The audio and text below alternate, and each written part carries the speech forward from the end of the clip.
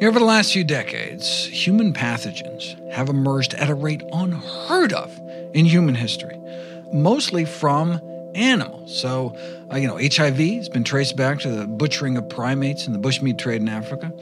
Mad cow disease was because we turned, cows into carnivores and cannibals. SARS and COVID-19 been traced back to these exotic live animal markets.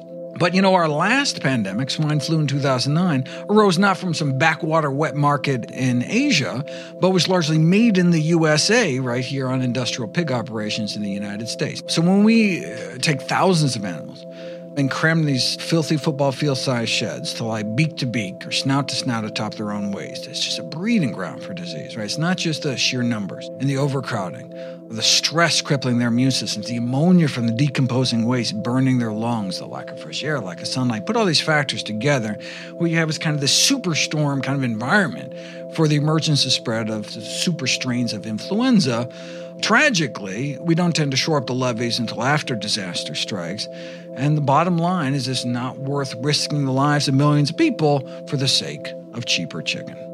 This is the time, if you're ever going to start a exercise program or stress reduction or get your sleep schedule right or reduce stress or start eating healthy, this is the time. Let's take advantage for those of us who are privileged enough not to have to be out on the front line to clean up our act to not only protect us against the current infectious disease threat, but from chronic disease threats in the future. We really have to accelerate the movement away from animal agriculture towards plant-based milks, plant-based meats, plant-based egg products. And so this message to better take care of ourselves and family has never been more poignant. That's Dr. Michael Greger, and this is the Rich Roll Podcast.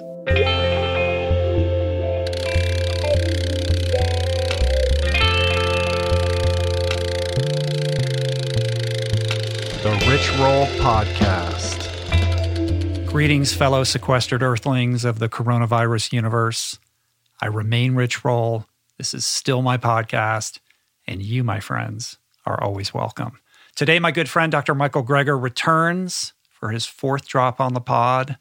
The king of how not to books like How Not to Die, How Not to Diet, and also the man behind nutritionfacts.org is back, and he's got a new how-to book for a refreshing change. It's called How to Survive a Pandemic, to be specific, which I think just as easily could have been titled How to Be Very Timely and On Point. Given what we are all collectively enduring right now, I think this one is important. It's super instructive. It's powerful. And if there's anything certain in the known universe, given what Dr. Greger will soon inform you about the relationship between animal food production and the advent of zoonotic disease, it's a conversation that will leave you highly motivated to, once and for all, put those animal products in the rear view. But how? How do I do it, Rich? I get that question a lot. So, to answer your prayer at scale, we created an easy-to-use digital platform that takes all the guesswork out of starting and, most importantly, sustaining a healthy plant-based diet. It's called the Plant Power Meal Planner. And what it does, essentially, is craft highly customized menus for you from our huge library of recipes, literally thousands of recipes. It also creates grocery lists to make shopping for ingredients hassle-free, and even grocery delivery integration in tons of metropolitan locations, which means everything you need to eat right just shows up at your doorstep. It's really an incredible, powerful tool. I'm really proud of it. And it's crazy affordable, just $1.90 a week. So listen to Dr. Greger, and when that's done, go to meals.richroll.com to learn more and sign up.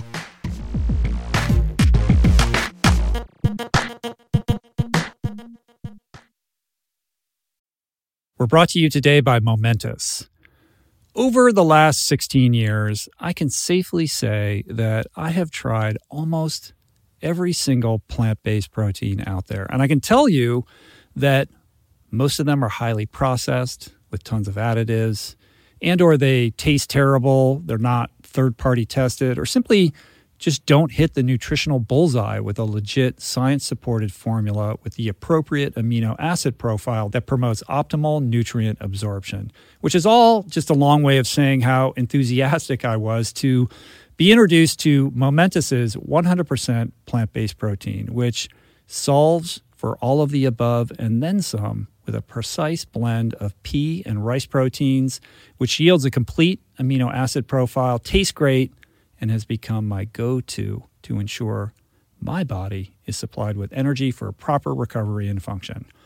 Momentus products are simply the best in the industry, which is why they're used by over 90% of NFL teams, by Olympians, Tour de France champs, and world-class athletes across every sport. With all the BS in the supplement world, I trust Momentus's industry-leading quality standards and quality.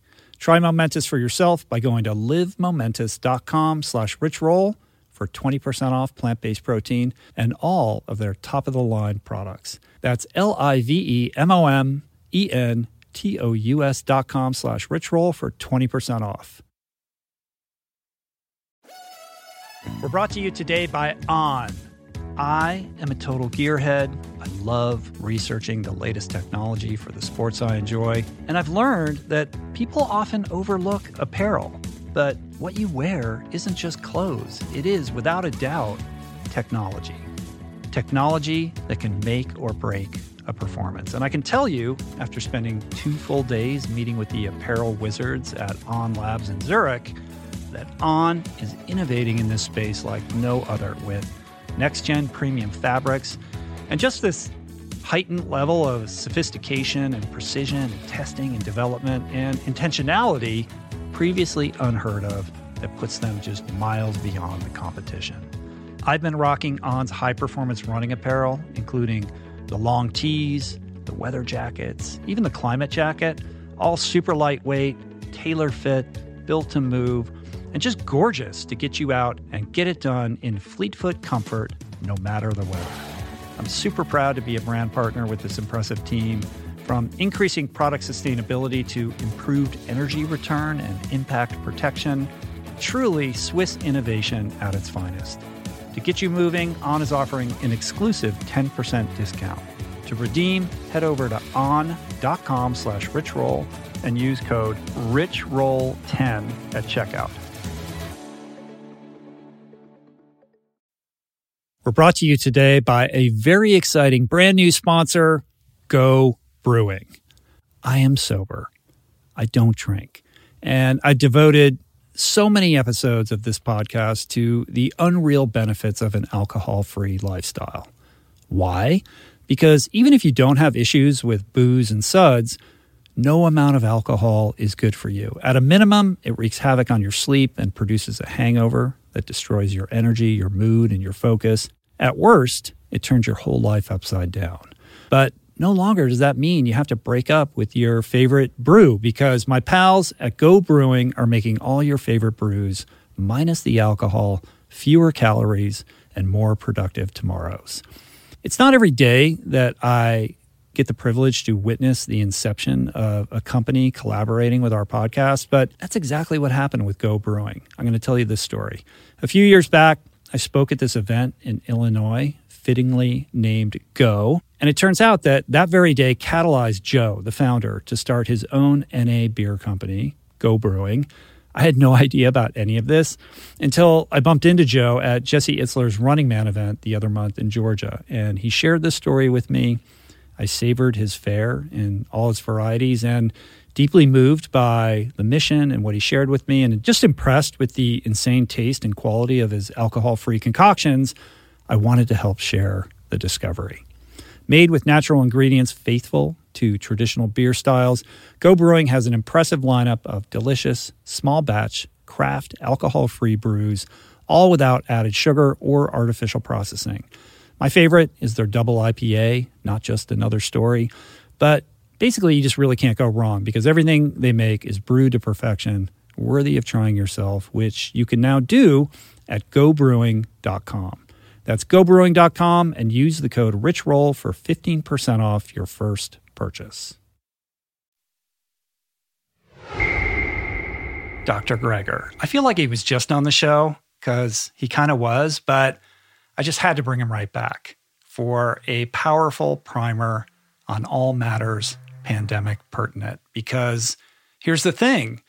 We all know the good Dr. G as a nutrition expert, But less well known is the fact that before all of that, he basically had an entire career in public health specializing in infectious disease, including sounding the pandemic alarm. In fact, Dr. G wrote a whole book about this back in 2006, but nobody was listening then, and now they are. So Michael dusted off that 2006 book. He got to work dialing it up to date with the latest science and put it into the world. It's called How to Survive a Pandemic. It's available as an audiobook or on Kindle, with a paperback version coming August 18th. So this podcast is basically my opportunity to ask all my personal coronavirus questions you likely have as well about what exactly is happening, how we got here. Hint, it has something to do with human interaction with animals and animal agriculture, how we prevent things like this from happening in the future, like maybe start putting an end to factory farming. There's one idea. And what we need to know to be and stay safe, like what is the difference between COVID and a typical flu? How is it being transmitted specifically? And why do some people fall gravely ill while others experience only mild symptoms? What's the deal with herd immunity and what's it going to take to get there? How do we make sure our immune response is intact and healthy? What's the deal with all these different kinds of tests, and when is it appropriate to get tested? Do I need to constantly disinfect everything like my groceries? How important is hand washing? What exactly is the utility of masks, and what kind of mask should we be wearing, and when should we be wearing it? Perhaps the most fundamental question of all, how can we stop the emergence of pandemics in the first place? Again, let's look at our dysfunctional relationship with the animal kingdom. And a good place to start is the eradication of factory farms. It's scary out there, but Dr. G, ever the enthusiastic optimist, is hopeful. That gives me hope, and hopefully gives you a little hope as well. So here we go, round 4 with the great Michael Greger, MD. Back in the house. Ready to rich and roll. So good to see you. I feel like I just saw you, but it was a little while ago. It wasn't that long. The world was very different. It's pandemic time. It's all out the window. Together. What's super interesting about you is that we all know and love you as this nutrition specialist, expert, the man behind nutritionfacts.org. But actually, you earlier in your career had this whole path in public health, specializing in emerging infectious diseases. And you've been shouting from the mountaintops about pandemics for over a decade. So here we are, and suddenly that book that you wrote back in 2006 is more relevant than ever. You've got this new book out. So I can't wait to just roll up our sleeves and get into what exactly is going on right now. Well, yeah. I mean, first half of my professional life was all emerging infectious diseases. In fact, I mean, that's most of my scientific publications. That's how I got on Oprah. That's how I got on, all the, I mean, that was really, and no one was listening, right? I mean, in fact, the whole public health community was warning people about the coming pandemic. No one listened. I was like, all right. I'll pivot. Let me default to the leading cause of death every single year from 1919 to 2019 for the last 100 years, always realizing in the back of my mind, well, the reason that heart disease wasn't the leading killer for the last 101 years was because in 1918 there was a pandemic flu, and the next one's coming, and when it comes, all right, then maybe when people listen, I'll be able to delve back, and that's how I was able to, scramble to write a book in such a short time. It's because the research was done. It was just a matter of, throwing together a few chapters on the current situation, and Well, the first book was really focused on bird flu, right? Do you think if at that time people really perked up and paid attention, that would have shifted your whole career trajectory? You would have stayed in that field? No, I think so. Yeah. I mean, because it's as critically important today as it was back then. In fact, the leading candidate, according to the CDC, of the next pandemic after COVID is a bird flu virus by the name of H7N9, which is 100 times deadlier than COVID-19. Is that the one with the 50% death No, rate? it only has a 40% mortality rate. So H5N1 was higher, but has dwindled as H7N9 has taken to the forefront of a global spread. And so that's the leading candidate, although H5N1 still may be waiting in the wings of chickens, of course. H7N9 seems to be the most likely. And so instead of 1 in 250 people dying, it's 100 times deadlier, 40%. And so, as devastating as COVID-19 has been to lives and livelihoods around the world, imagine a pandemic, that every other person perishes. So 1918 had a 2% fatality rate. And so, but imagine a pandemic where billions are infected, but 40% people are. And that was the last time a bird flu virus jumped directly to humans and triggered a pandemic. It caused the deadliest plague in history, the 1918 pandemic. So it's just a matter of time. And so, but there's the good news is there's something we can do about it. Just like closing down live animal markets and, the wild animal trade will reduce the risk of future coronavirus pandemics. Reforming the way we raise domestic animals for food may help forestall the next killer flu. Well, that's a good place to start. The very root cause of what's leading to these pandemics that, ultimately are an inevitability. So let's start there. I mean, we're all kind of familiar with what triggered COVID with the pangolins. I guess that's the reigning theory of the moment as to how this began. But there's a larger issue at play here, which is the institutionalization of animal agriculture and how we're creating, on a systemic basis, the breeding ground for the next pandemic and the next pandemic and, perhaps much more virulent strains of virus that are going to be far more deadly. Over the last few decades, human pathogens have emerged at a rate unheard of in human history. And it's emerged from where? Mostly from animals. So, HIV has been traced back to the butchering of primates in the bushmeat trade in Africa.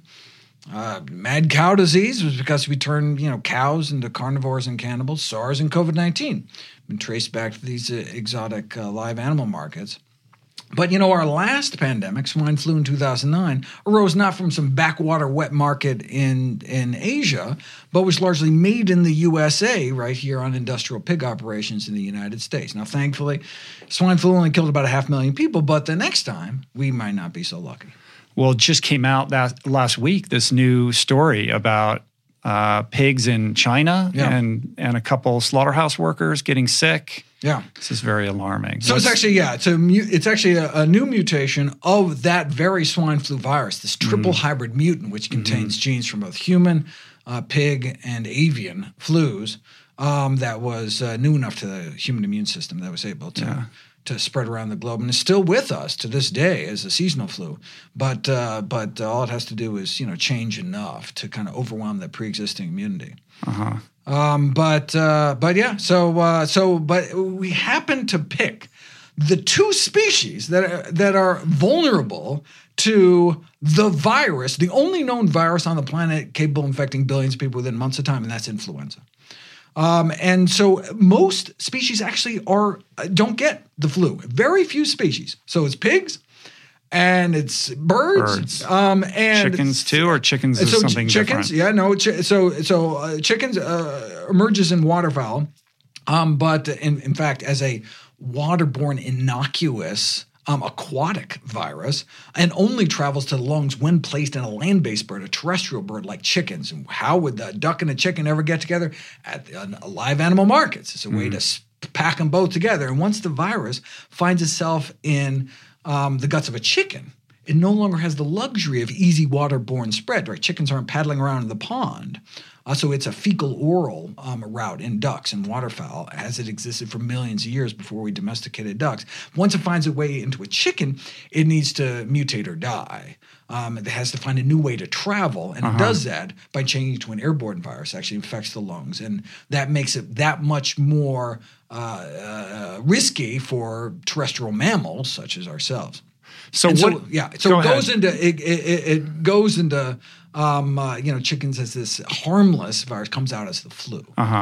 And what is it specifically about CAFO's animal agriculture that's fomenting this? Is it just the crowded conditions? Is it the way that they're, immersed in their fecal matter? Is it the way that they're fed or treated? Like, what are the contributing factors in that system? All the above. So when we take thousands of animals and cram these, filthy football field-sized sheds to lie beak to beak or snout to snout atop their own waste, it's just a breeding ground for disease, right? It's not just the sheer numbers and the overcrowding.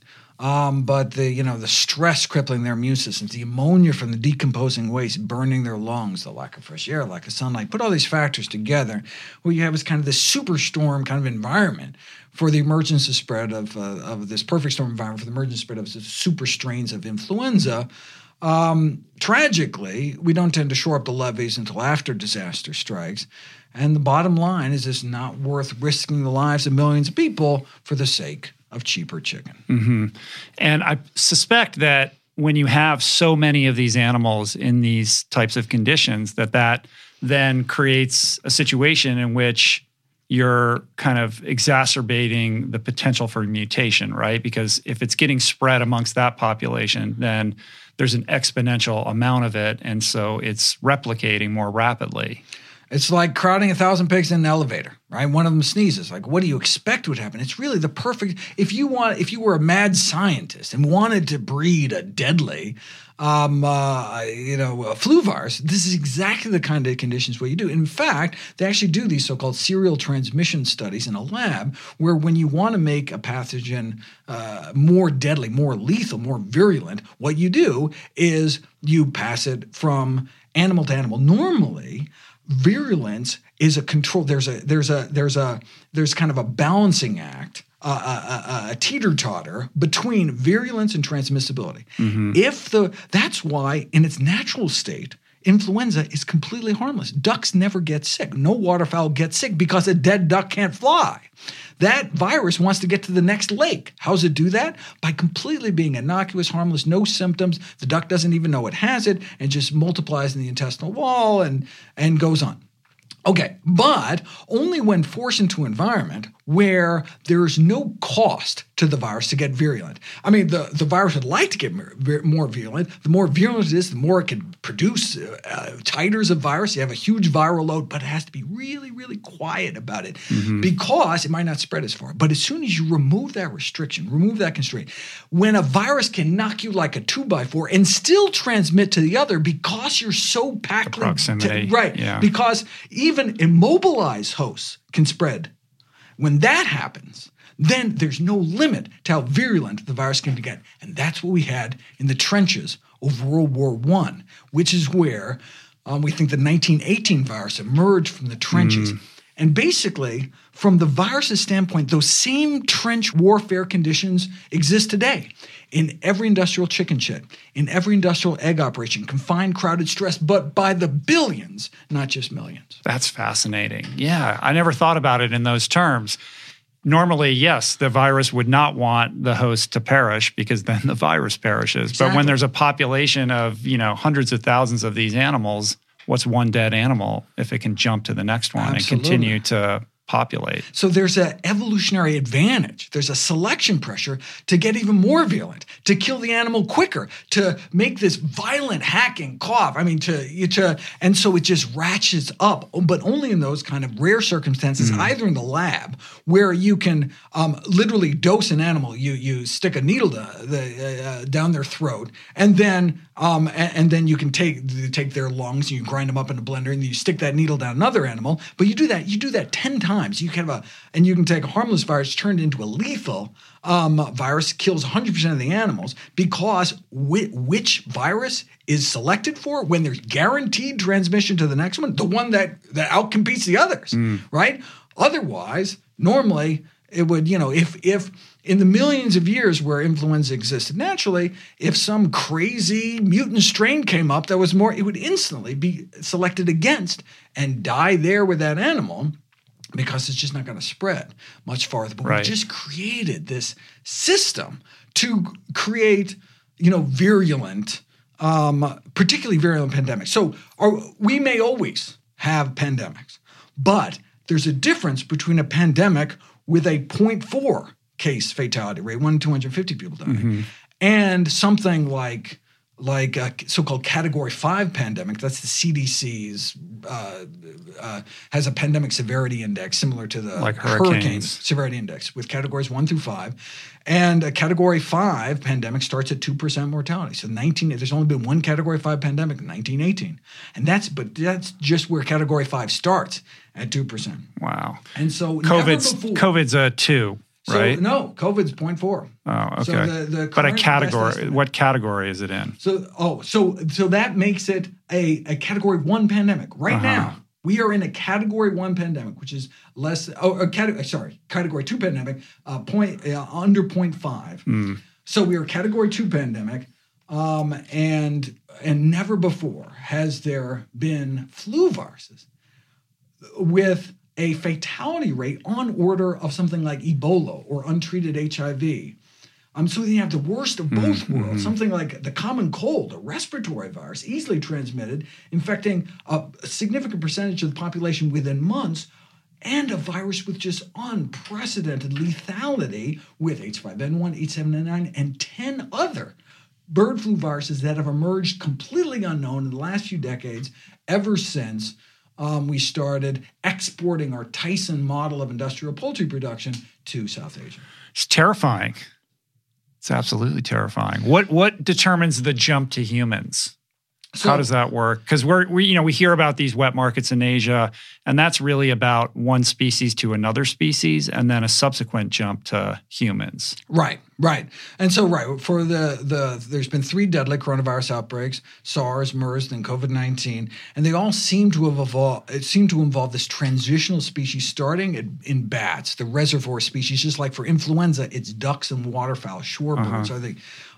But the virus is so far removed from something that can affect humans. There has never been a single reported kind of human clinical infection from a duck virus. I mean, all influenza viruses arrive from duck. There's one case of someone cleaning out a duck barn, got a little piece of straw in their eye, got a little conjunctivitis, a little pink eye. That's the worst a duck virus has ever been able to do. Only through these land-based terrestrial birds like quail and chicken is the virus able to mutate into the flu, a respiratory pathogen that can infect humans and pigs and other kind of land-based mammals. So in coronaviruses, bats are the original. And the reason why bats and ducks have these herd viruses is because they congregate in massive, in these huge herds, and some bat roosting colonies can be 500,000 bats together, and only under those kind of circumstances can you get a viral pathogen able to infect large populations. Because normally, if there's just small colonies of various animals, everyone gets immune to the virus dies. So you can't really have kind of a herd virus. But when you have these massive colonies of hundreds of thousands of ducks or bats, they can develop, they can start basically an infection on one side, go all the way to the other side of the population, and then this one loses immunity, so it can go back and forth, and it can exist. So in bats, we have these coronaviruses, but people aren't getting infected directly from bats. There's an intermediate species, kind of halfway between kind of the stepping stone species between bats and people. In the case of SARS, it was this cat-like creature called the civet cat raised in these live animal markets. In the case of MERS, the Middle East respiratory syndrome virus, it was camels. It was bats to camels to people. In the case of COVID-19, leading candidate for the intermediate species is these pangolins, these scaly anteater type creatures, again, in these live animal markets where you can get this kind of confluence of unusual species that you'd never really get together in nature and create these viruses with characteristics we haven't seen before. And what is the degree of difficulty for the virus that's being harbored in the chicken farms, the pig farms, to jumping to humans? Like, what are we looking at in terms of, we've had swine flus, et cetera. We've never seen a true pandemic emanate out of factory farming yet.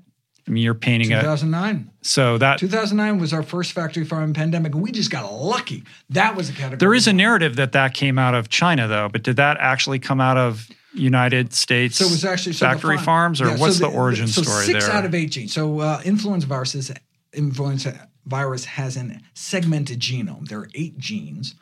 6 out of the 8 came from a triple mutant hybrid. This was a never before described bird, swine, human virus, a virus with genes from all 3 species that arose in North America. And in fact, the double hybrid first was discovered in this factory farm, a gestation crate facility of pregnant pigs in Newton Grove, North Carolina. Very rapidly, this triple hybrid mutant spread throughout North America, and then we exported it to Mexico. We exported it around the world, where it mixed with a Eurasian swine flu to create the pandemic virus. Wow. But 6 out of 8 of the pandemic virus was birthed here in North America. Well, given that factory farming is essentially how most Americans are getting their food, and the prospect that this is a breeding ground for future pandemics, what do we do? I mean, is there a solution short of eradicating this entire system? I want to talk about Cory Booker and Elizabeth Warren's new bill that they just proposed to I'm not sure exactly what the details are, the Farm System Reform Act and what's packed into that. But, what is the path forward? What is the solution to this? Knowing that we can't flick a switch and end factory farming overnight, how do we get on the right side of history with this? So, it's important to realize that the public health community has a consensus. So the American Public Health Association, which is the largest and oldest association of public health professionals in the world, came out over a decade ago calling for a moratorium on factory farms, no more factory farming. So the public health community has recognized the risk and has been shouting from the rooftops, and no one's been listening. So this is what the public health community understands to be the risk, not only for the emergence of antibiotic-resistant bacteria, but because of the threat of pandemic flu, both from poultry production and from pig production. And certainly there are things we can do to reduce the risk. So, for example, there are studies showing that just providing straw bedding for pigs so they don't have the immunosuppressive stress of lying on bare concrete their whole lives significantly reduces swine flu transmission rates. The Pew Commission on Industrial Farm Animal Production came out specifically against these extreme confinement practices like the gestation crates for pregnant pigs, these kind of veal crate-like boxes that are where pregnant pigs are kept for months at a time, and specifically because of the human health risk of putting animals under these kind of conditions. Right. And so, these are the animals need a little social distancing, frankly. They could use a little breathing room at this point. But if we really want to eliminate this threat, we really have to accelerate the movement away from animal agriculture towards plant-based milks, plant-based meats, plant-based egg products. And for those of you thinking that such a move is a pipe dream, have you looked at a dairy case lately, right? Major U.S. dairy companies declaring bankruptcy because of crashing fluid milk sales, because of this preponderance of new consumer choices. And we're seeing that same kind of increase in consumer choices in the meat aisle as well. And ironically, who is leading this charge in innovating us out of this precarious situation? Tyson, Purdue, Smithfield, Hormel, JBS, the largest meat packers in the world, all right now have plant-based meat products out now. JBS, the largest meat packer in the world, just came out with their own line of plant-based. Smithfield is partnering with KFC in China to put plant-based chicken nuggets on the menu. I mean, these are so this isn't like the Tofurkeys for some vegetarian niche product, right? They are recognizing, particularly with the pressures on the source chain that this pandemic has shown, it's more profitable. It's less labor costs, less food safety issues. I mean, all down the risk of the externalities of business as usual. They see the writing on the wall, and they're reorienting themselves as protein companies rather than meat companies. So they're the ones that are really leading the charge in terms of putting these products into the hands of kind of regular consumers. And now from a personal health standpoint, it'd be better if they just ate some black beans. But from a pandemic threat standpoint, zero risk. Yeah, I think it's imperative that these companies pivot and evolve. They're just responding to market pressure and consumer demand. Right. They see that this is the direction that people are moving in. They understand that they're going to quickly become antiquated unless they diversify their product line.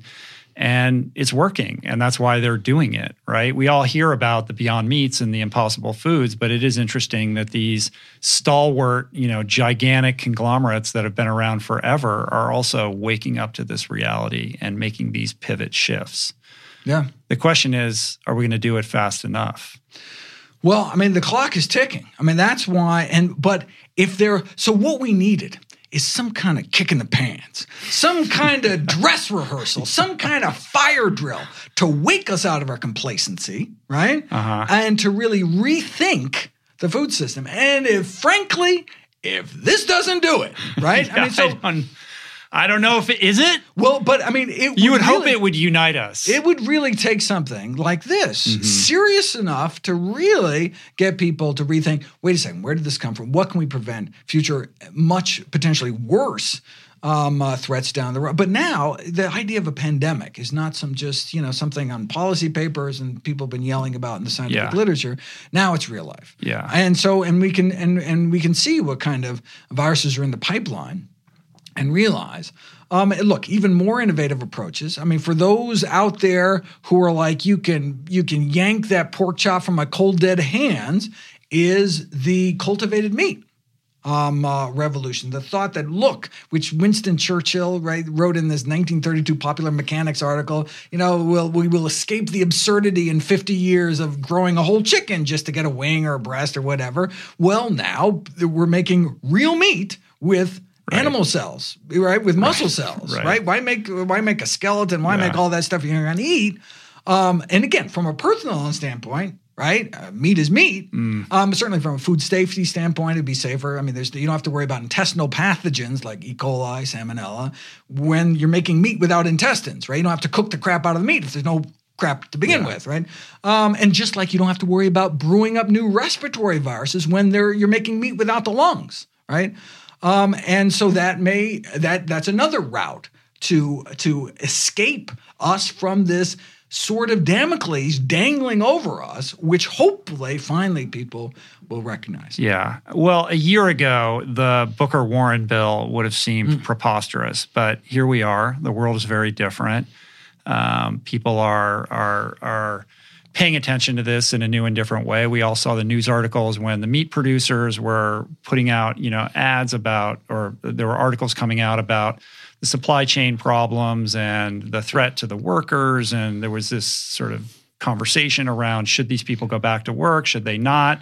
I was looking at videos of some of these slaughterhouse workers who are basically putting themselves in harm's way and frustrated that the meat packer employers were not enforcing some level of social distance or kind of health standards to protect its workforce. Like this is, also about those workers who are, in peril as a result of this. And I think it is good that we are talking about these things. What do you know what the Booker-Warren bill is proposing? So it's proposing reforms like the elimination of some extreme confinement practices, like which would help. I mean, so anything, reducing broiler stocking density, in terms of meat type birds. And we can show in laboratory settings, you double the space per bird, and you can dramatically drop influenza transmission rates in these birds. And so, look, anything. All right, the situation is so dire. Anything is better than what's happening anything right we can now. do. And this is the time to have this opportunity. And look, right now is the last. At this point, the last thing we need to do is prop up the meat industry, even for the current pandemic. Look at the comorbidities, the underlying health risk factors, increasing one's risk of COVID-19 severity and death. Type 2 diabetes, heart disease, obesity, high blood pressure, all of which can be prevented, arrested, or even reversed with a healthy enough plant-based diet, right? And look, you don't even have to be obese. Just being overweight put at a BMI of 28 puts you at nearly 6 times the risk of a severe course of COVID-19. So that's being about 175 pounds at the average American height. It's nearly 6 times the risk of a severe course. The average BMI in the United States? 29. So being skinnier than the average American could still leave you with so much excess body fat that puts you at nearly 6 times the risk. Wow. And yet, so this is the time to, if you're ever going to start a exercise program or stress reduction or get your sleep schedule right or, reduce stress or start eating healthy, this is the time. Let's take advantage for those of us who are privileged enough not have to be out on the front line to clean up our act to not only protect us against the current infectious disease threat, but from chronic disease threats in the future.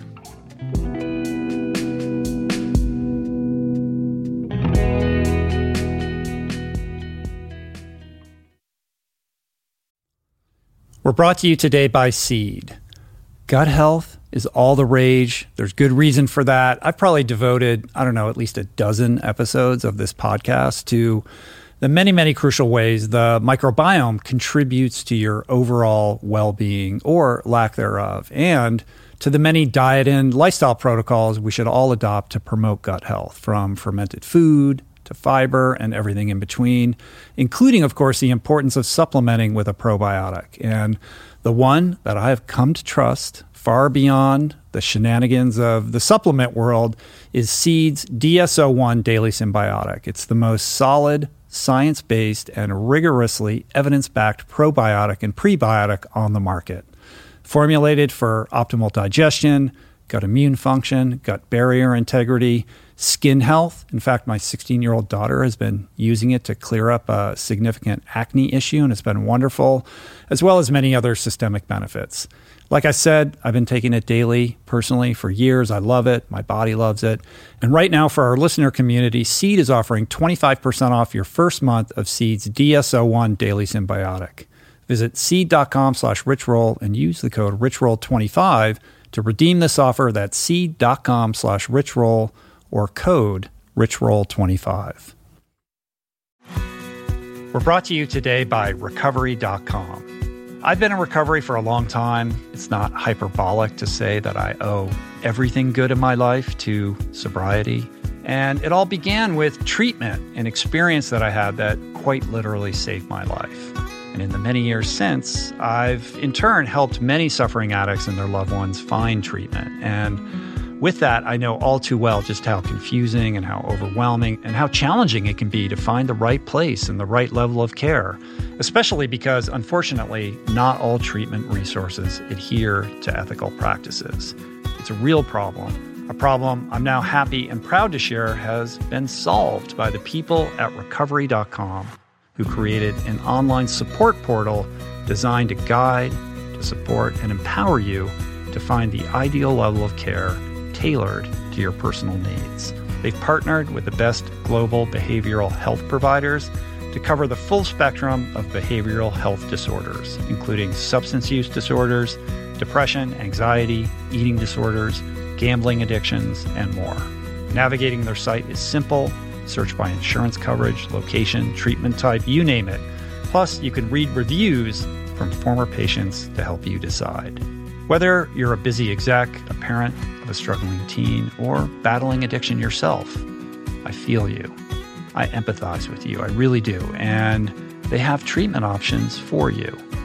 Life in recovery is wonderful, and Recovery.com is your partner in starting that journey. When you or a loved one need help, go to Recovery.com and take the first step towards recovery. To find the best treatment option for you or a loved one, again, go to Recovery.com. What is the meaning of life? What happens when we die? What is our purpose here? If, like me, you ponder these delicious existential questions, I have got just the thing for you. It's called Soul Boom. It's a podcast hosted by everyone's favorite best friend and my friend, the deep thinking and deeply hilarious Rainn Wilson, where he communes with intellectuals and entertainers, theologians and philosophers in intimate exchanges that tickle the mind, heart, and yes, the soul. Subscribe to Soul Boom on YouTube or wherever you get your podcasts, and explore other groundbreaking series at voicingchange.media.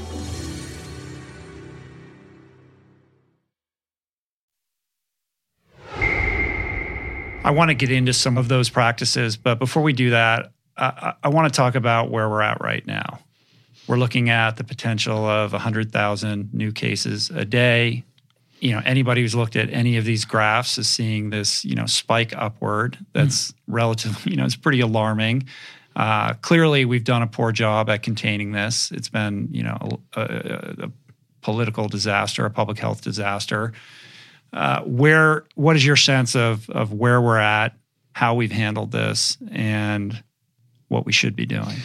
Not just a poor job, but the poorest job. I mean, the world over. So you look at, you don't have to go, dig up, South Korea and Singapore and Australia and these New countries. Zealand. Look, look at Europe, for example. About the similar population as the U.S., Western Europe, and they had, got caught unawares just like everybody and had the spike, but came back down. They truly have a wave.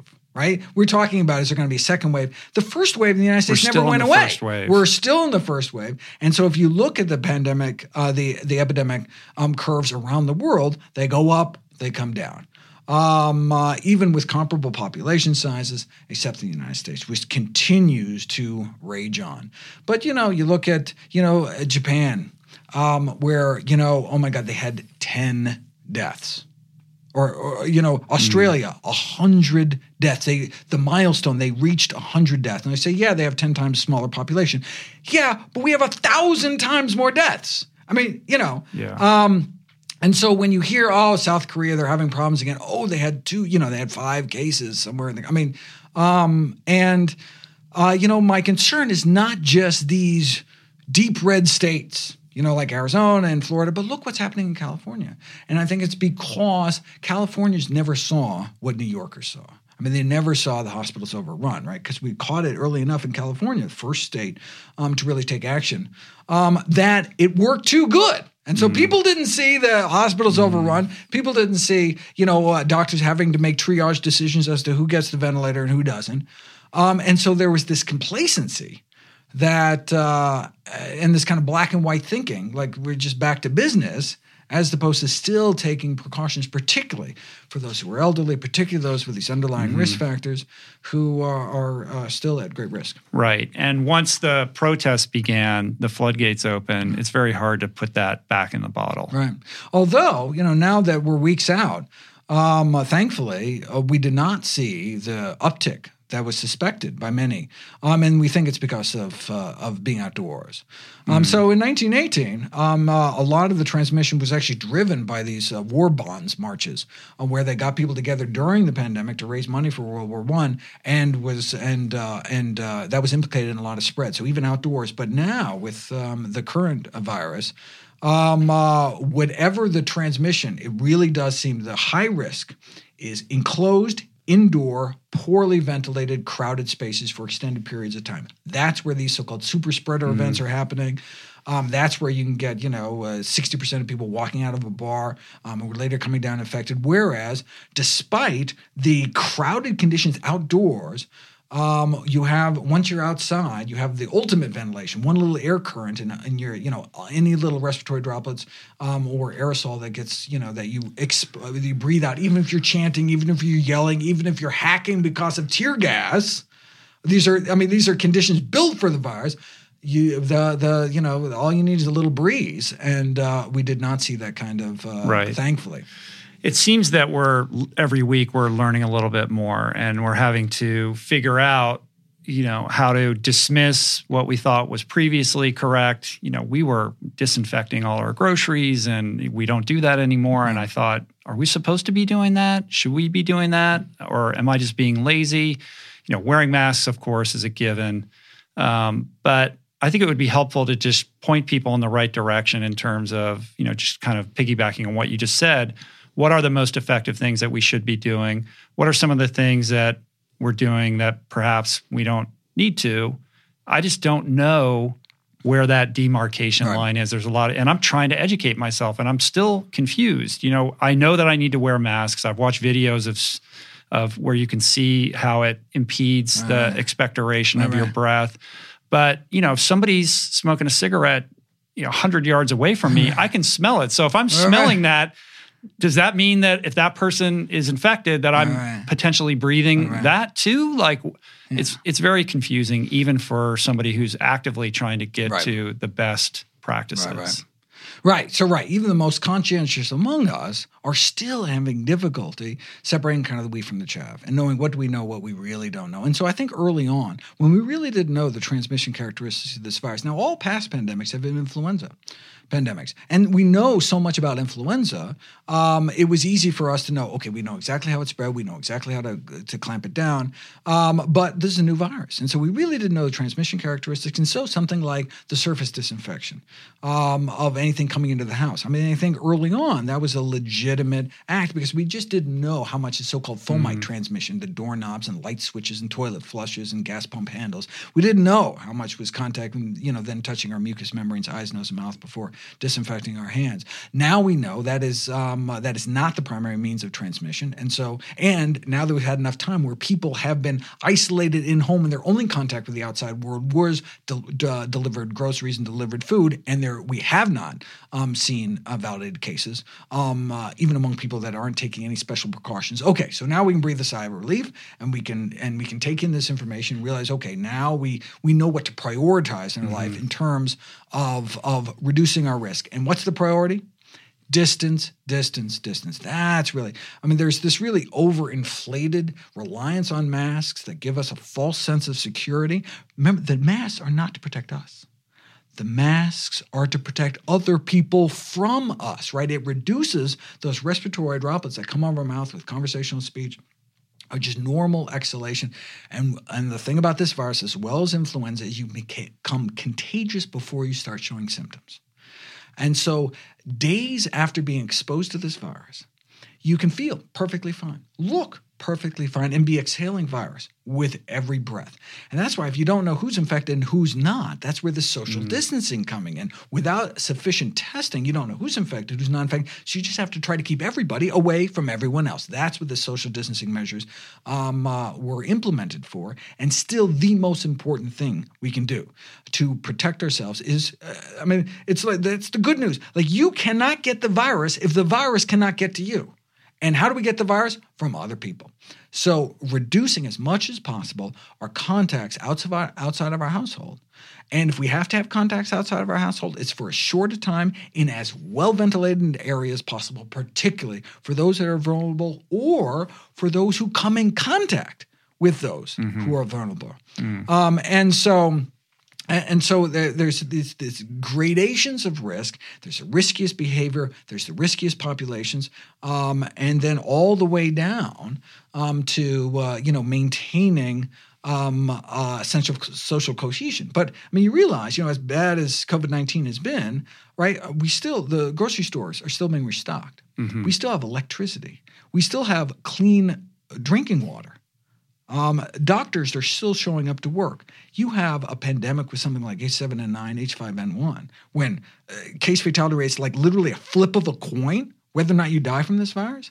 then you can imagine how much worse the situation could be. That's why it's so critical. Yeah, it would be straight up apocalyptic if that was going on right now. And you hear stories, like I just read a story the other day about a super spreader event, a wedding in India, and I think 90 people contracted the virus as a result of attending that event. But there isn't some situation in which every worker at Ralph's is suddenly in the hospital, which is interesting. Like, I'm like, well, those people are kind of around people all day. They're wearing masks, but I haven't heard of any grocery workers, at least at scale, contracting the disease. So they're indoors, but right. I guess they're all wearing masks. So we're still trying to understand what's behind the super spreading event. So some of them, like this famous choral group, where 80% of those got infected in one choral singing session, and you think, oh, well, not only are they indoors in one room, but they're spewing virus out into the air. And so that would make sense that right. would be. And then you look at the meatpacking plants where it's so loud, you have to talk really loud, shout into people's ears, and they're so packed tight. And it's chilly, which actually may play a role in enhancing viral stability. And the prisons are now becoming hotspots. Again, that just makes sense. And so we can explain a lot of these, but there may be characteristics of certain people or certain strains of the virus that do, in kind of whatever situation that would have been in, could lead to mass infection. And imagine being the bride and groom of that, right? Inviting people, or any kind of function, right? I mean, we really need to think before we have that, before we bring over people to the house party. We should think, God, what if we hurt one of our dearest friends, right? Or our family. So, we just this is the new normal. But Americans want what they want when they want it. I know, and this is the we're seeing a little evidence of that. But this is the wake up call. This is, it's really, and it's not going away anytime soon, right? I talk about in the book written months ago that that there's no reason we should expect that this should go away in the summer. Other coronaviruses don't do blah blah blah, and here it is continuing to rage on during the hot summer months. And so the only way to stop a pandemic is through herd immunity, having a certain portion of the populace immune to the virus. An infection can only burn through a population if there are enough susceptible individuals for viral sparks to jump from one person to the next. Immune individuals who can't get or transmit the virus act as fire breaks to slow the spread, or like control rods in a nuclear reaction to break the chains of transmission. Now, ideally, this herd immunity is achieved through mass vaccination, right? Vaccines are the way to use like fire to fight fire. You use the virus to fight the virus by generating the benefits of infection, immunity, without generating the risks with disease and death, right? Without a vaccine, then herd immunity is only achieved the hard way through mass infection. But looking at the characteristics of the virus we have now, we suspect herd immunity will be achieved when 60 or 70% of the population is infected. When there's that many people who are immune, this is assuming that we have some kind of at least short-term immunity, once 60 or 70% of the population is unable to get or transmit this virus, then the 30 to 40% who are completely susceptible are protected by everybody else, and the virus stops. Right. The pandemic ends. And so the goal, particularly if you're older, particularly if you're sick, any of these underlying risk factors, you want to end up in that 30 to 40%, where at the end of all this, the pandemic is over and you never got infected. You never were at risk, right? And that's the goal. And hopefully we'll be able to get that through vaccines, but we need to realize, reality check, vaccines historically taken 11 years. That's the average, and has a 94% failure rate, meaning 94% never made to market. Now, this is a totally different situation. We have literally 150 candidate vaccines in the pipeline. So the whole world is jumping on this. So we should certainly see an accelerated timeline.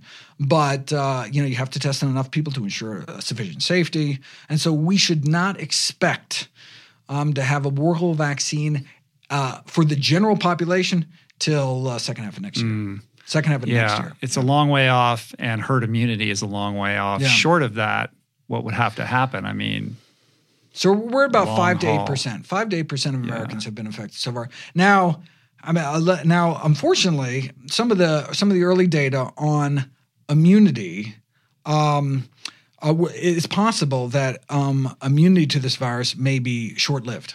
So we're seeing that a lot with coronaviruses. There's other coronaviruses for which you come back months later. Like common cold coronaviruses, 45 weeks. So 45 weeks of immunity, and then you're just as susceptible again. So it's possible we get into a flu vaccine kind of scenario where you'd have to get vaccinated every year to maintain immunity to this virus. But some of the early data suggests that some of the people that got infected early may now start to become susceptible again based on the levels of so-called neutralizing antibodies in their blood, the ones that really target kind of the receptor mechanism of this virus. We have yet to test what's happening to their T cells. There's actually two memory immune systems in the body. The antibodies and the T cells both can retain memory of infectious exposure and gave that lasting immunity. So far, we've tested the antibodies, and they've been disappointing. May only last weeks in terms of infection. So then herd immunity is much more difficult to achieve. But we have yet to really see what's happening with these memory T cells. Maybe they will give us and that's what we saw with SARS. SARS antibody levels went down. They had some memory Ts. Thankfully, we eradicated SARS from the planet. And how could we get rid of that deadly coronavirus? And we're having such problems with this one because with that one, you only became infectious after you started showing symptoms. In fact, peak infectivity was 10 days after you started coughing. Cough, fever, 10 days later, you're spreading it. Put up fever monitors in airports, you stop it. I mean, still, we had 8,000 people got infected and killed about 10%, killed about 800 people. But we could stop it. We didn't know that we could have a coronavirus where we'd have the flu-like infectivity during incubation period, infectious before show symptoms.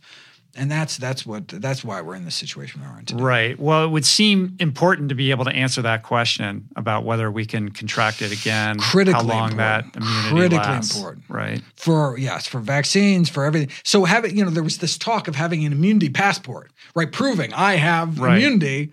And of course, the concern, if that gave you some kind of perks, you had better jobs or whatever, people would infect themselves, like have like corona parties and then you could get the little immunity passport. But if we really don't have lasting immunity, if it only lasts for a few months, then what does it even mean to have gotten the virus if you can get it again a few months later? Yeah, we've been doing antibody testing here, and with regularity, people are disappointed to find out that they didn't have it. Everybody, thinks, in February I was sick, so I probably had it. I woke up with the sniffles, one of these. Right.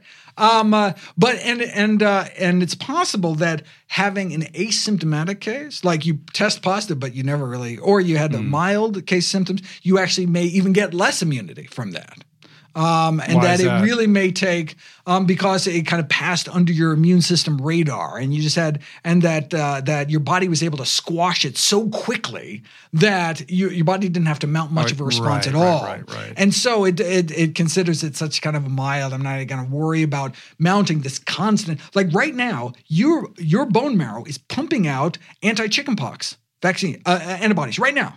And will for the rest of your life. If you had chickenpox as a child, as almost everybody has. And so your body's wasting lots of energy every single day making chickenpox, making measles, making and it's a lot. It generates a lot of energy. In fact, immune cells expend more energy than your heart cells, which are pumping every single day. These are huge. They're literally pumping out millions of antibodies every minute. It's just these little, but that's because that was one of our primary threats to our existence on this planet historically throughout evolution were the infectious disease threats because bacteria and viruses multiply so much quicker than we do. And so we had, so it was this back and forth. They'd get a little better. Our immune systems would, catch up. But they've got a few billion-year head start on us evolutionarily. And so that's why we use our brains to develop technology to be able to squash it. And vaccines are the technology that allowed us to, for example, eliminate smallpox from the planet Earth. Literally, hundreds of millions of people used to die because of a disease that is now gone from the face of the earth, except in some biowarfare labs, 1976, I think, is the last case ever, thanks to vaccines. So anyone says, questions vaccines, that was probably the greatest public health victory of all time, was the elimination of smallpox. There is no longer a disease, and that was thanks to vaccination. And so we should hope and pray we have a safe and effective vaccine for this in the future. Yeah. On the subject of herd immunity, what do you make of Sweden's strategy?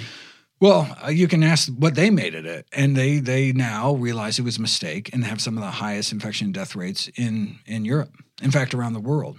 And so but if we we're looking at that at a discrete point on the timeline, 2-3 years from now, if we're still grappling with this in a material way, and they're not, I feel like, are we able to really evaluate the merits or demerits of that strategy right now? Well, even in the most infected, so even in Stockholm, which I think has the highest post-infection rates, they were still only at 25%. So they're raging now. And so they are still, now we're much farther from a herd immunity situation. But the point is to keep the disease and death at low enough rate until we achieve that, until that a level of herd immunity is achieved. And that has to happen kind of across the board unless you completely close off your borders like they were able to do very successfully in New Zealand. So if Trump called you up in the middle of this podcast and said, Gregor, I need you in the White House. Tell me what to do. What if you're in charge, if you're sitting in Fauci's situation right now, what's the program? Well, first of all, I'd say, look, I'm in a Rich Roll podcast. I got my priorities here. Gotta wait until we're done. Right. Yeah. But all right. But when I have a moment, it's really putting the experts back in charge. So, I mean, in any other circumstance, the CDC would have been leading this charge. And they've been effectively silenced. Right. And the same thing with, it's like the CDC Rand Paul can't even told Fauci he was not being optimistic enough or muzzled him. And so when we don't have the experts in charge, this is not just happened in the U.S. It happened to a certain extent in Brazil, in UK, in a number of places where they kind of have this kind of autocratic response instead of listening to the true experts who have been spent their lives doing this. And so there are good sources of information. I do want to put a plug in for the Center for Infectious Disease Research and Policy at the University of Minnesota. Michael Osterholm has a weekly podcast. So is one of the sanest voices, been doing this work for 45 years. And I remember when I was doing my work, in this, 20 years ago, he was leading the charge way back then and was, with HIV and on down the road. And so it's people like him and Fauci who they've spent their entire lives studying this. And so then to have pandemic preparedness, documents going back when I was writing about this and I was kind of late to the game 14 years ago or so. We had, but then we had all this, these plans and they just threw it out the window. we just didn't follow what we needed to do. And it's very difficult politically because if it doesn't look like you're overreacting, then you're not doing enough, frankly. Because we have it's the mathematics of exponential spread during a pandemic. And now in retrospect, we know, when we had one case, we had 10,000. And when we had, and so you're always late to the game, but it always looks like you're Chicken Little, because, there's only a few cases. Why? Let's not, the impact of the economy is such. And this was certainly a new virus. So there's for early missteps, there's, very few places around the world were ahead of the curve. And the ones that were, like Hong Kong, Singapore, South Korea, they had recently suffered deadly coronavirus outbreaks. So South Korea in 2015 had this MERS outbreak. Some businessman came back from the Middle East and started spreading. And so they had this testing and tracing public health infrastructure intact. The other countries suffered recent SARS outbreaks, right? So they had experienced this firsthand on their soil. Their populace was ready. They understood the risks and were ready to do whatever the experts were told was necessary. And so they were able to jump ahead of the curve. And you get on this, you start these social distancing measures 2 days, 3 days early, and you have this mathematical modeling suggesting you could literally, prevent millions of cases in the long run if, a week earlier you did this, a few days earlier you did this. And that's because once it spreads out of control, it's very hard to kind of put the lid back on. Right. I think that's what we're experiencing now. I mean, the difference being that there wasn't that kind of popular will because the SARS and the MERS, like we knew about them, but they didn't really land on our shores in a meaningful way. Right. In fact, SARS never did. So SARS hit Canada, never actually made it into the States. So we didn't have that history, but we certainly had experts who spent their whole lives preparing for that situation. In fact, I was part of these. There were these governmental drills where we all got together. Oh, we have these sick chickens in Maryland, and what's going to happen, and what kind of decisions we have to make. And there was all this kind of wartime game planning for departments. It just went out the window. It went out, and so early missteps. Right, you can forgive around the world for countries that have not had a recent history, but now even a few months ago, we were far enough in to realize the situation we were in and had to take it much more seriously. Yeah. But there was this sense of we just have to lock down for 10 days, or we just have to do this, and it's going to be very temporary, and all the scientists are looking at each other saying, like, what world do you live in? Right. But having said that... Well, and the messaging is so confusing and it's not cohesive and there is no sense that there's a real plan. So we kind of did that for a while and then we kind of tiptoed out and then suddenly we're protesting in the streets and now we're like, now we see the spikes, but are we going to go back home? And nobody's really, taking the reins to articulate in a clear, cohesive manner what the steps are that we all have to get on board with in order to get on top of this. So I just feel like it's going to run its course and people are going to do what they're going to do right now, short of some, catastrophic spike that's going to get people to wake up again. Because getting them to go sequester in place after the many months of, what we've been experiencing, I think is going to be very difficult. Yeah.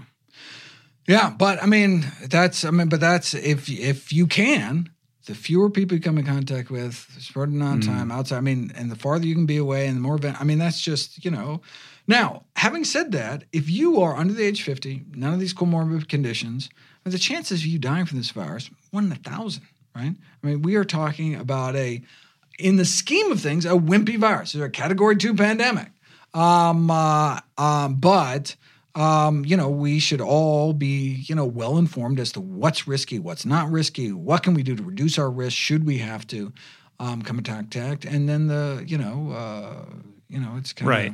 Well, setting aside the comorbidity factors, if you're not obese, have high blood pressure, heart disease, et cetera, if you're not in a nursing home, you are in a much better position to combat this should you come into contact with it. But we've all heard the stories of young, fit people who have either perished or gotten so tremendously ill that they're having trouble recovering. Yeah. So let's talk a little bit about this narrative that it's just like the flu, or it's just a little bit more serious than the flu. Like, what is the difference between the flu, like as we kind of understand it as Americans, versus the experience of contracting this disease and what happens to your body when you have it?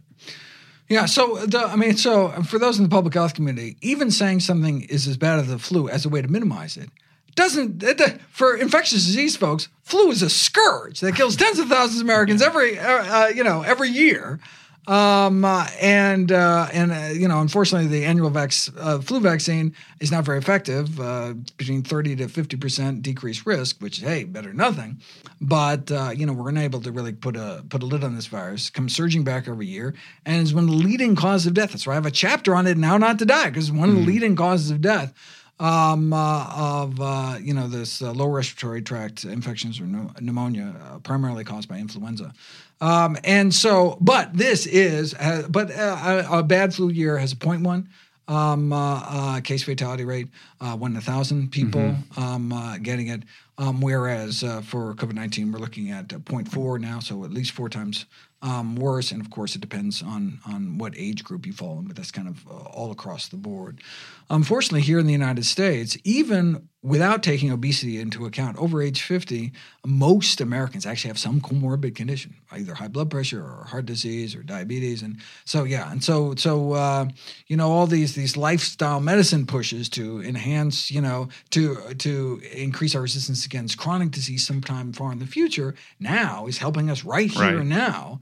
And so, this message to, better take care of ourselves and family has never been more kind of poignant. There isn't enough discussion about what we can do to buttress our immunity or, make sure that our immune response is intact and healthy. And a corollary to that is also, I think there's this idea that we want our immune system to be as robust as possible. But is it possible that it can become too robust?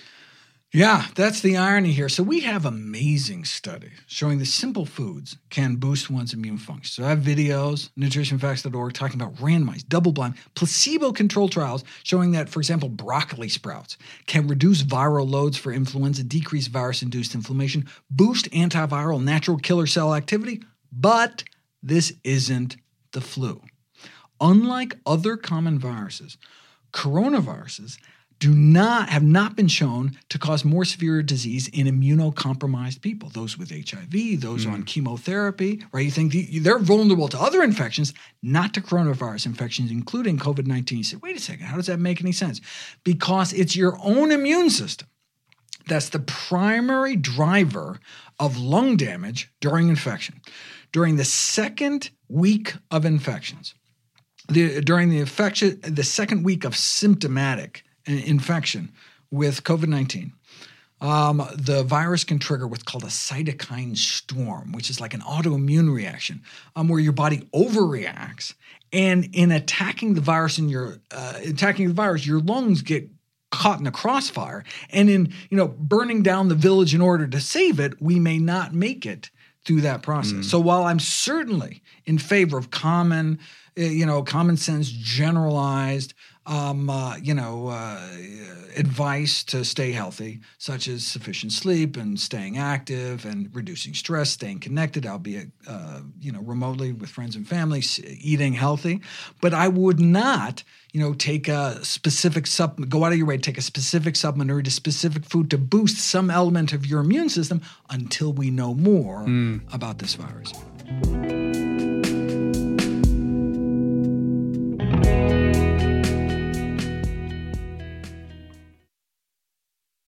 You are listening to this podcast because you care about improving your health and your well-being. But this quest is incomplete if you have yet to add my friend Dr. Rangan Chatterjee's Feel Better, Live More podcast into your listening quiver. An RRP favorite and someone I'm personally quick to call when I'm in need of good advice. From nutrition to mindset, fitness, and relationships, each episode is packed with the tools you need to become the architect of your health. Subscribe to Feel Better, Live More, available wherever you get your podcasts, and explore other groundbreaking series at voicingchange.media. There are certain rare people who have a powerful voice and know how to use it. My friend Amanda de Cadenet is one such human. The podcast is called The Conversation because it is the conversation, a groundbreaking series of raw and honest exchanges on the issues that matter most: mental health, sex, politics, ambition, gender roles, and more. Listen to The Conversation wherever you get your podcasts and explore other groundbreaking series at voicingchange.media.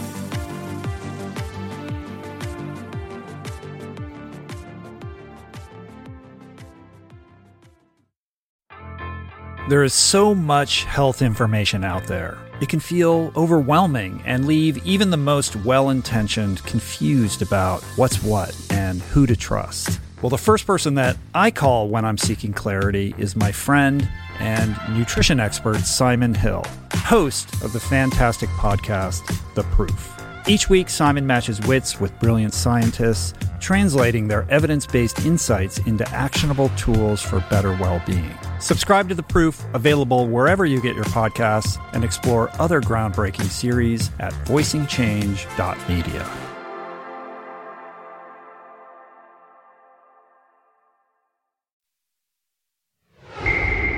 potentially we could be doing more harm when we're well-intentioned and Right. trying to do good. I've been hammering the broccoli sprouts and also vitamin D. We're hearing a lot about vitamin D. So what are your thoughts on that? So there are a number of vitamins and minerals that are critical for optimal immune function. Vitamin D is one of them, vitamin C, zinc, selenium, but there's no evidence to suggest that supranormal levels have any benefit. So you need sufficient for a functioning immune system. So all the studies that show, for example, zinc improves hard outcomes for disease. So you give zinc to children with pneumonia, significantly decrease mortality rates. Randomized placebo-controlled trials, zinc versus sugar pills to children with pneumonia, those given the zinc, significantly less likely to die. But where every single one of these studies been done?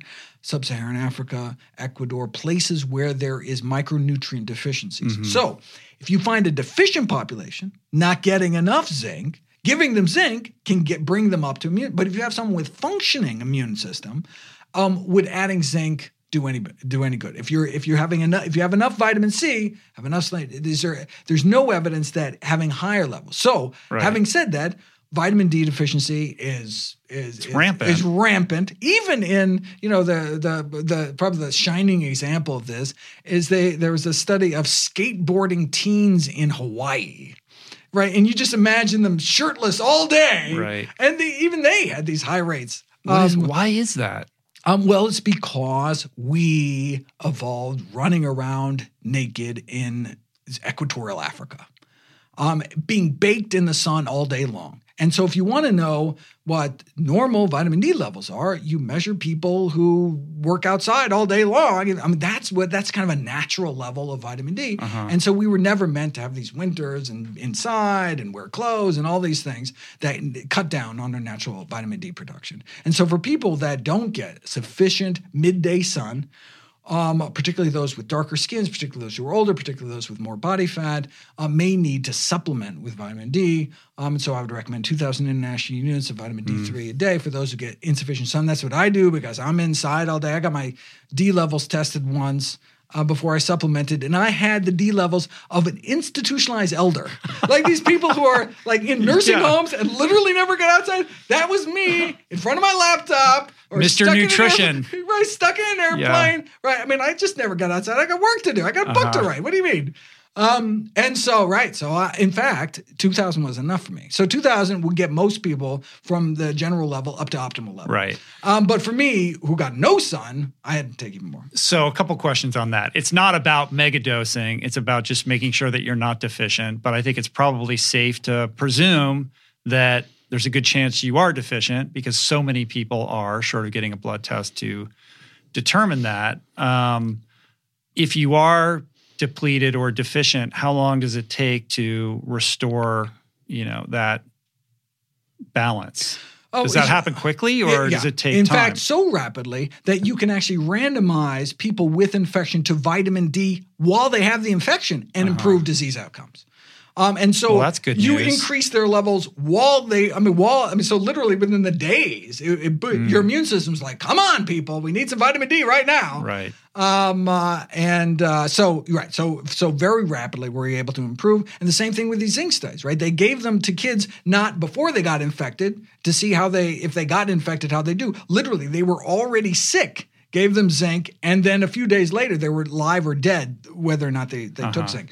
And another problem with zinc is there isn't even a blood test. So you couldn't get tested for zinc sufficiency if you want to. But if you're eating a nutrient-rich diet, right, which is where all vitamins and minerals come from, with only two exceptions, which is from the ground. And so by eating them in plants, that's where we should get, ideally with the two exceptions of vitamin D, the sunshine vitamin, and vitamin B12, which is made by microorganisms, which blanket the earth. But we now chlorinate our water supply, don't get a lot of B12 in our water, don't get a lot of cholera either. That's a good thing. We have a nice sanitary system. But again, because the way we live in our modern world, like with vitamin D, because we live in a modern world, we have to make sure we get a regular, reliable source of vitamin B12. What other foods should we be mindful of making sure that we're getting that are nutrient rich in the way that we want or need it? given what's happening? So fruits, vegetables, legumes, it's the same litany, right? Beans, lentils, chickpeas, split peas, whole grains, nuts and seeds, herbs and spices, mushrooms, real food grows out of the ground from fields, not factories. I mean, it's the basic stuff. It's the basic stuff, right? This is where the nutrition comes from. You ever get tired of talking about this stuff? Oh my God. Well, I mean, but it's even more relevant now. And if people are going to start eating healthy now because they don't want to die from the virus, and my secret plan is for them not to get breast cancer in 10 years and not to die of a heart attack, look, whatever it takes for them, right? I would appeal to vanity, tell people it helps with acne. I mean, anything to get people to eat healthy because I know it's going to save their lives later on. And so maybe this will have the side benefit of starting some healthy habits that are going to stick with them. And thanks to the pandemic, are not going to, croak in 10 years from a stroke. What about viral load? We hear a lot about viral load, right? You touched on it a little bit ago that we want to avoid these, indoor kind of hotspot settings where we're in close proximity to each other. But I'm not sure I fully understand the idea is that you could potentially come into contact with the virus, but if it's in a passing way, if it's not, in one of those cloistered kind of settings, that perhaps you're not going to contract the disease. That's your smoker 50 foot away. Right. We have this sense that one viral particle, we get exposed to the virus and all of a sudden we get infected. And you must realize that even if someone with active tuberculosis coughs in your face, the chances of you getting tuberculosis is like 1 in 200. Really? Because you have an immune system. Now, if you have HIV or some impaired, that's what our immune system is for. We were built to fight off invaders, right? And so only under certain circumstances, when we have sufficient, it's called the viral load, when there's sufficient, and so you can pick a pathogen, and there's an average viral load for E. coli bacteria. One E. coli bacteria, the odds that that's going to trigger infection, even though they multiply like crazy, or one salmonella, no, it's you need a sufficient dose. That's why, like pasteurization. That's not about sterilizing milk. Cooking is not about sterilizing the meat. It's about reducing the number of infections so that it's below the infectious load. And so when it comes to respiratory pathogen, it's not that you have to prevent yourself from breathing in one particle.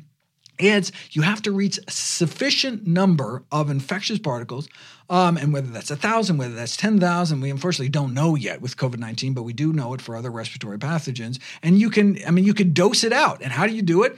Well, they do studies with influenza with the young, healthy people that are really low likelihood of suffering, and they literally drip it in their nose. So they drip 1,000 in the nose and see how many percentage of 100 people dripped 1,000 in their nose. They drip 10,000, right? And you can find out exactly how much. Right. So we don't have that data yet because we have a new virus. But we always know that, otherwise the disease would spread even more rapid than it is. So it is intensity of exposure and plus duration of exposure. So everyone's freaked out about elevators, right? But how long are you in that elevator, right? If you have someone in your home who is infected and you have a studio apartment, and they're not in their own room, and they're hacking away, and they have a cloth face covering, and we're trying to wipe down all the doorknobs, and we have the windows open and the exhaust fan on the stove going, and in the bathroom going. You have an air purifier, and like you were trying to do the best to maintain ventilation. You're living with that virus for a long period of time, and that puts you at extremely high risk. It's these crowded settings. And in fact, they do that. Now we have these beautiful studies where, we've traced everyone back to one of these restaurant events, and they have the little map of all the tables, right? All the people at all the tables. And here was the index case. And everybody over here got it. No one, even sitting next to them over here, got it. Why? Because the airflow was going this way, right? Wow. Here's the air vent. Here's the air vent. Everybody got it this way. And the person sitting 3 feet away, on the other hand, didn't get it. And it's because these are like little dust motes that you see when the sun's rays come in. They just kind of float around. But one little teeny breath would just, blow them to one end of the room or the other. And so it's just being in this cloud of little dust motes. Breathe in 1, breathe in 2, breathe in 3. And so when you look at these contact tracing apps and contact tracing protocols, they're asking, who have you been close to? That's the intensity, under 6 feet, and for more than 15 minutes. Who have been close to? So if it's less than 15 minutes. Is that random, or is that calculated? Like, is there a scientific basis for the 15-minute window? Not scientific basis for COVID-19 because we don't know. Right. We don't know the parameters yet. But so that's based on other respiratory pathogens. So basically all this modeling has to do, we have other respiratory pathogens. We have common cold viruses, we have influenza viruses, and so we have other data from viruses we think transmit very similarly based on the data we have so far. So based on that, we're not even going to call on the phone someone you spoke with directly face-to-face for 10 minutes 2 days ago, and now you're in the hospital. They aren't even the likelihood that they're 15-minute threshold. But so 15 minutes, and they had to be close. So 15 minutes, you spent all hours, but you were outside on a porch with someone who was 8 feet away from you. Not even going to call them.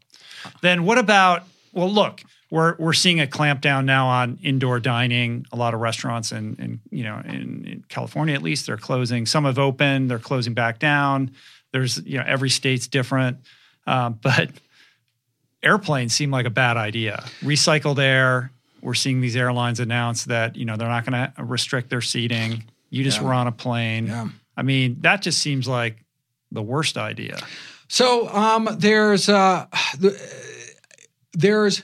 It's safer than being in a similarly confined space just because of the they're actually HEPA filtered through the air system. So you actually should have those things.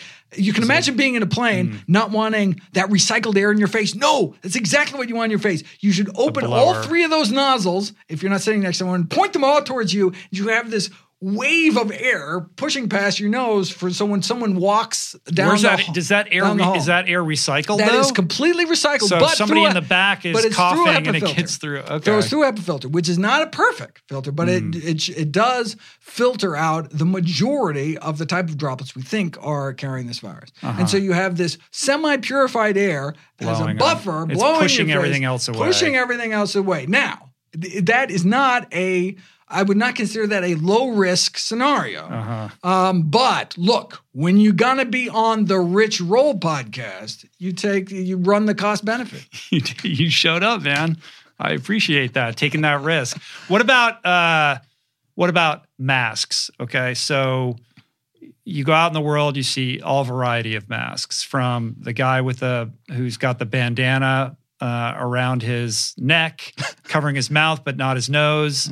You've got cloth masks like this. You've got the N95s. Like, how important is it to have a high-quality mask? Like, what should we be thinking about when we're making that decision about what kind of mask? So the only mask actually designed to protect the user, the wearer, are these N95 masks. Which were specifically designed for that purpose. They filter the air. They filter the air coming in. And so that is what's being recommended for medical personnel.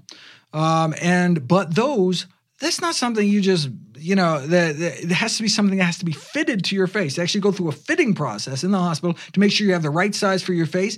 You can't even have a day of beard growth. So everybody with any facial hair covering that area is completely, it breaks the seal. This is meant to be an airtight seal, and the material has this electrostatic charge that traps these microscopic little floating particles, such that you can wear it with someone coughing active TB germs, and been very effective for COVID-19. Now, of course, you can infect yourself taking it on and off, and there can be an inadequate seal for whatever reason. You really shouldn't use it. It's meant to be disposable. Now we don't have enough, even for medical professionals, and so they have to reuse the masks, and we don't have enough data to show how many times you can reuse it and how soggy you can get and what kind of protection still exists, and can you reuse it after you decontaminate it, on and on and on. And that's why, so no one is recommending N95 masks for the public, not because they don't work, but because we don't have enough to go around. Now, that's not our fault. Right? That is a failure of the national stockpile.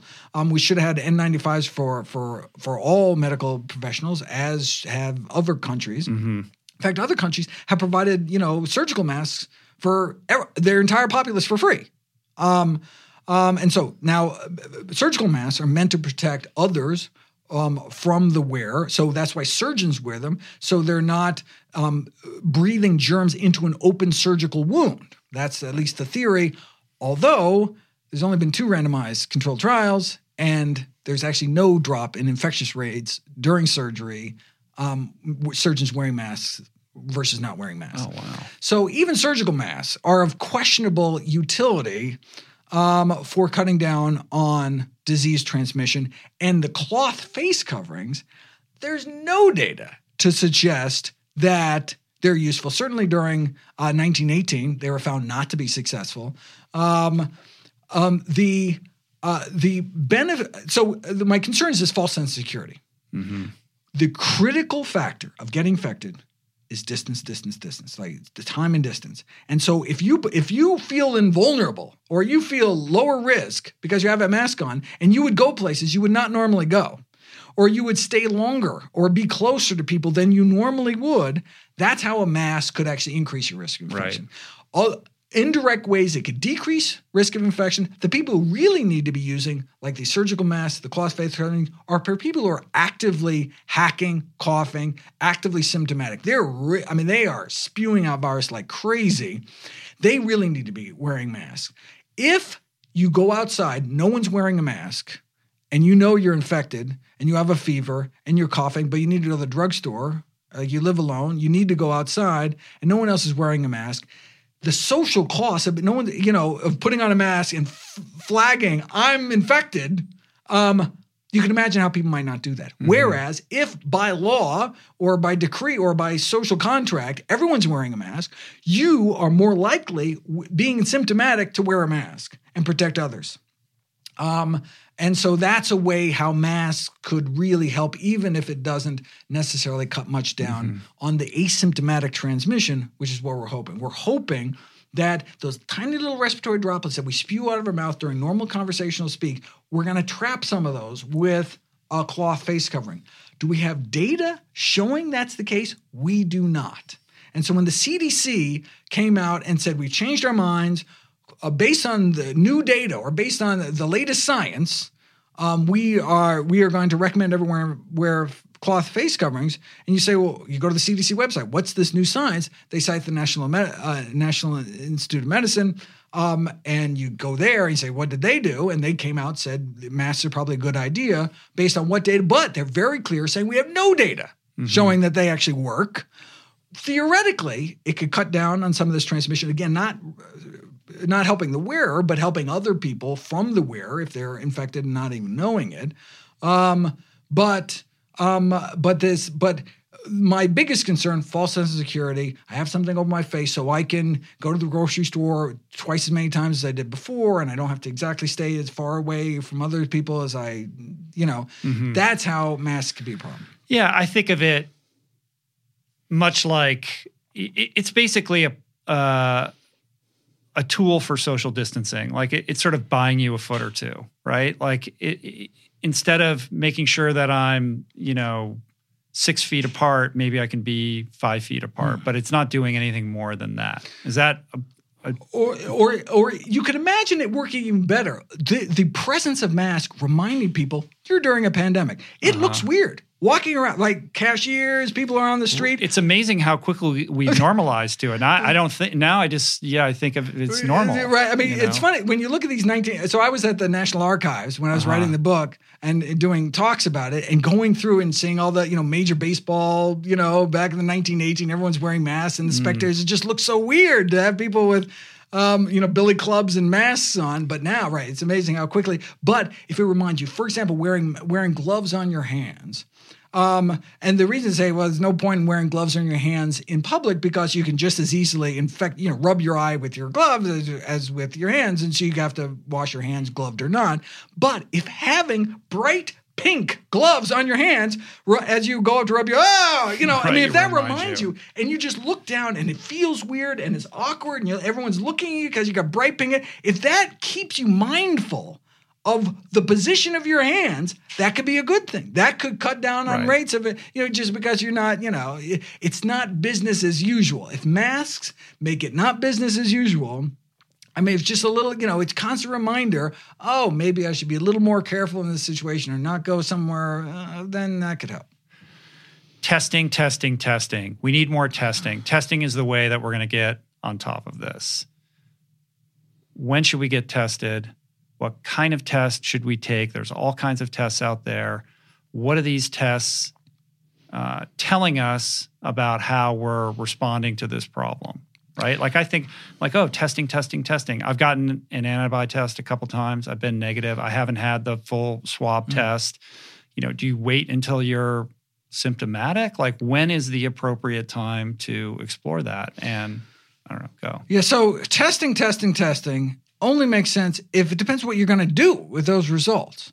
And so testing is critical to know what's happening with the virus. And without that information, then you're flying blind. So you want to know if some kind of stay-at-home order actually helped or not. You want to be able to trade with these protests. Would that lead to a big spike or not? It's still so early on. We're gathering data. We're gathering intel on our enemy. Mm-hmm. And so without testing, we're completely flying blind. And we just don't know. How far are we away from herd immunity? What's helping? What's not helping? What are those super spreader events? How can we avoid those? What kind of, occupations, what kind of restaurants are good, bad? We don't know that if we don't have sufficient tests. And so the countries that have done the best, so South Korea, for example, they were ramping up to test literally within 10 days. They were doing thousands of tests a day, and we weren't testing at all at that point. And it's interesting. They actually we had our first cases on the same day, South Korea and the U.S. And if you look at our curves, it's completely different. They basically vanquished it, and we're still raging on. So what are you going to do with that testing? And so basic, what's called seroprevalence testing, you just want to know, you want to do random sampling as part of an experimental setup in various areas of the country on a consistent basis to know what's happening with the virus where. And so we can gauge that against our hospital capacity, how many ventilators we have in that county, how many ICU beds, and then we can make these decisions. Do we open? Do we close? Or when should we be pumping the brakes on this kind of social distancing? Obviously, we want as little as possible. We want to be able to have as much freedom of movement and continue the vitality of the country as much as possible unless we're going to start running out of beds, right? Until that's the whole point of flattening the curve. You're not necessarily reducing the number of people that are going to die or going to get sick. You're spreading them out. We know this many people are going to die, but if they all come in the hospital this week, then more are going to die than if they come out over the next 10 weeks. Now, it's possible if we slow it to the extent that we hit a vaccine, that's the game changer.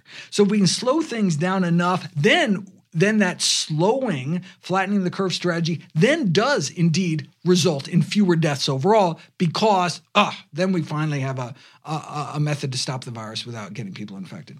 And so there's certainly a place for testing in terms of individual testing. Right now, there isn't sufficient tests available, and this goes back to having enough swabs, enough reagents, and now we're dealing with this with a future vaccine. We don't have enough glass vials in the world to even put the vaccines in. So then if you're going to use if you're going to stick needles into one vial instead of having single-use vials, and you have to add preservatives, that adds another safety issue. And so basic. And of course, public health community has been shouting about this forever. I have this in my book 14 years ago. The supply chains are not sufficient to have enough masks, to have enough PPE, to have enough of the basics we need. Right. So that's what we're running into the testing. And so it's like masks. What are the best masks? N95s. So shouldn't everyone have an N95? No, we can't because we need them for the frontline workers. Even surgical masks, which are better than cloth masks, we're telling people not to use those because we don't have enough for the medical workers. And so that's why, DIY, make it at home with a sweatshirt, even though we don't have data showing that's necessarily as effective as people think it is. So same with testing. What would we like? We want weekly testing for everyone in the country, right? Then we could, but we don't have that capacity. So who should get tested?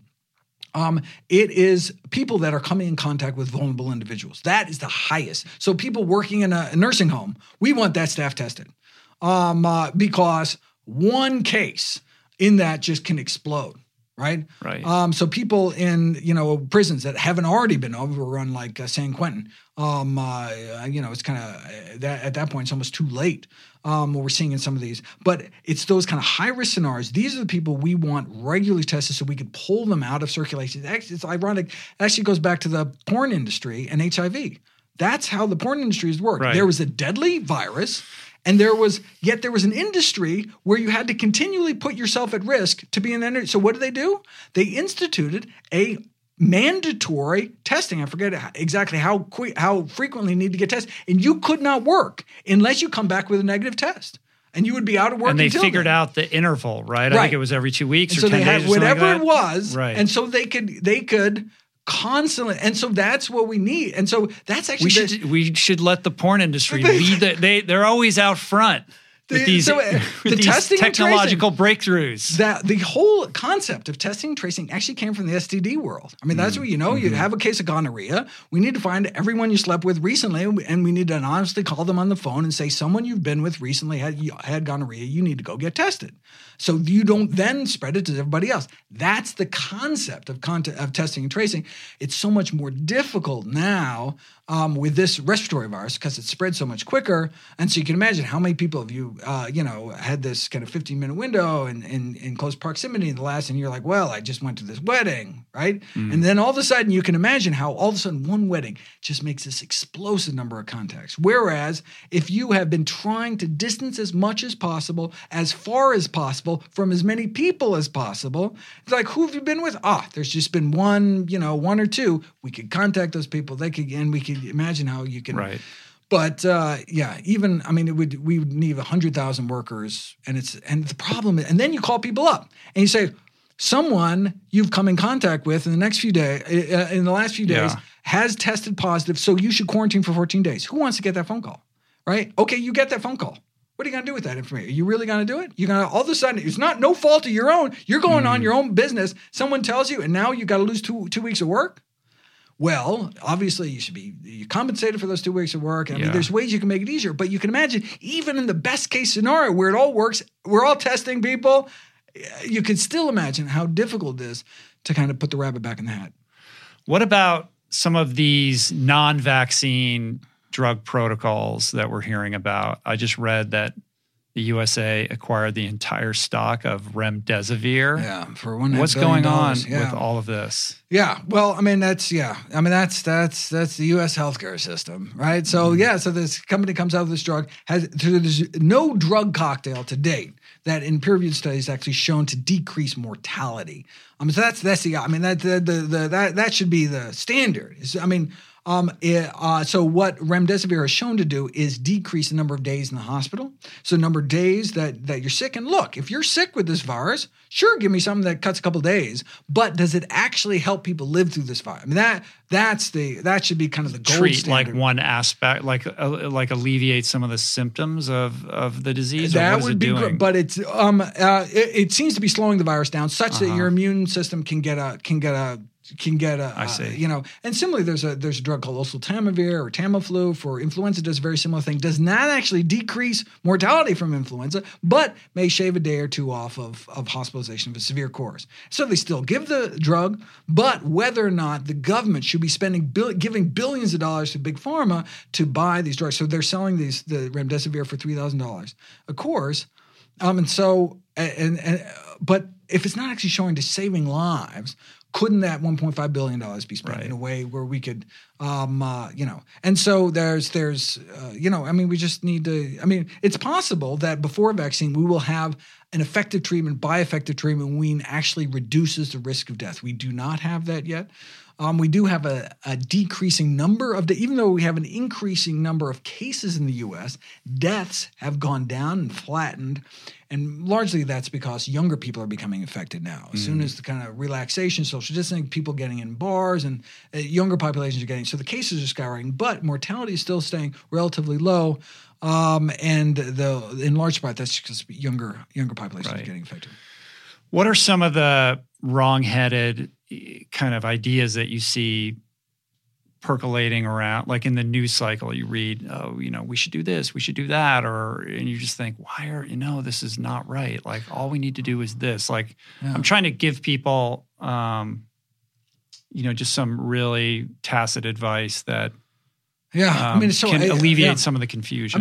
Look, in the nutrition space, we know of just the crazy ideological frenzy by which people attached onto crazy ideas, right, and defend them at all costs, and the confirmation bias. But I have never seen the kind of crazy that I've seen in response to, so now I have a whole series of COVID-19 videos. I kind of switched the research team to be working on, so we have like a series of 17 videos or something.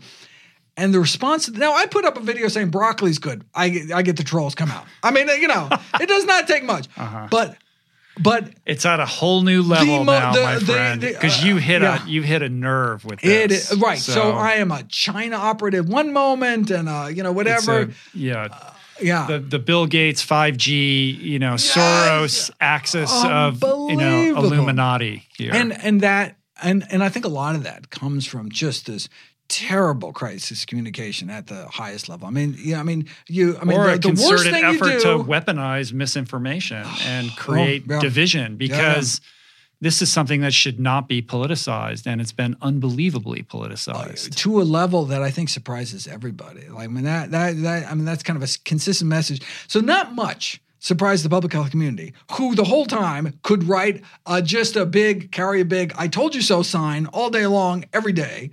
But that's something that really has surprised. And look, there's always been scapegoating the so-called Spanish flu of 1918. The only reason they called it the Spanish flu was because that was a neutral country, and so it was the only one that wasn't censoring the news. And so everyone else, the U.S. was like, we don't have any flu, and the Germans were, we don't have any flu. So it just got out. But of course, in Spain they call it the French flu, and and there's always scapegoating of Jews during horrible epidemics. There's always been this kind of nasty something about crises like this that kind of bring out the worst in people as well as the best in people. But this is certainly at a level under, and so that just makes it even more important to get information from decent sources. And I think we have this. There's this look, you do your research, I'll do my research, kind of thing. Like as if, what exactly is your research? Like, you do your Google search. Says the guy in his mom's basement to the guy who spent his entire life studying this. Exactly, right. So this really shows the, look, I'm as opposed to as anyone, this kind of, I told you so because I'm an authority kind of, we've seen where that has gotten us in trouble, but we should, when someone says I'm an authority, you say, show me your sources. Like, you weren't born with this information. How did you come across this? And argue to me why this really is the best. And any expert worth their salt should be able to say, this is how I arrived. Here's the data. Here's the science that shows that this is the right course of action. But that should be for whether you're talking about nutrition, show me the data. Where did you get this from? Did you get it from your tinfoil hat friend? Someone told you at the gym, or some Check Out Aisle magazine telling you this, or did it actually have some basis if there's any decision to be made based on science, based on the best available balance of evidence, it's something that affects the health and well-being of yourself and your family.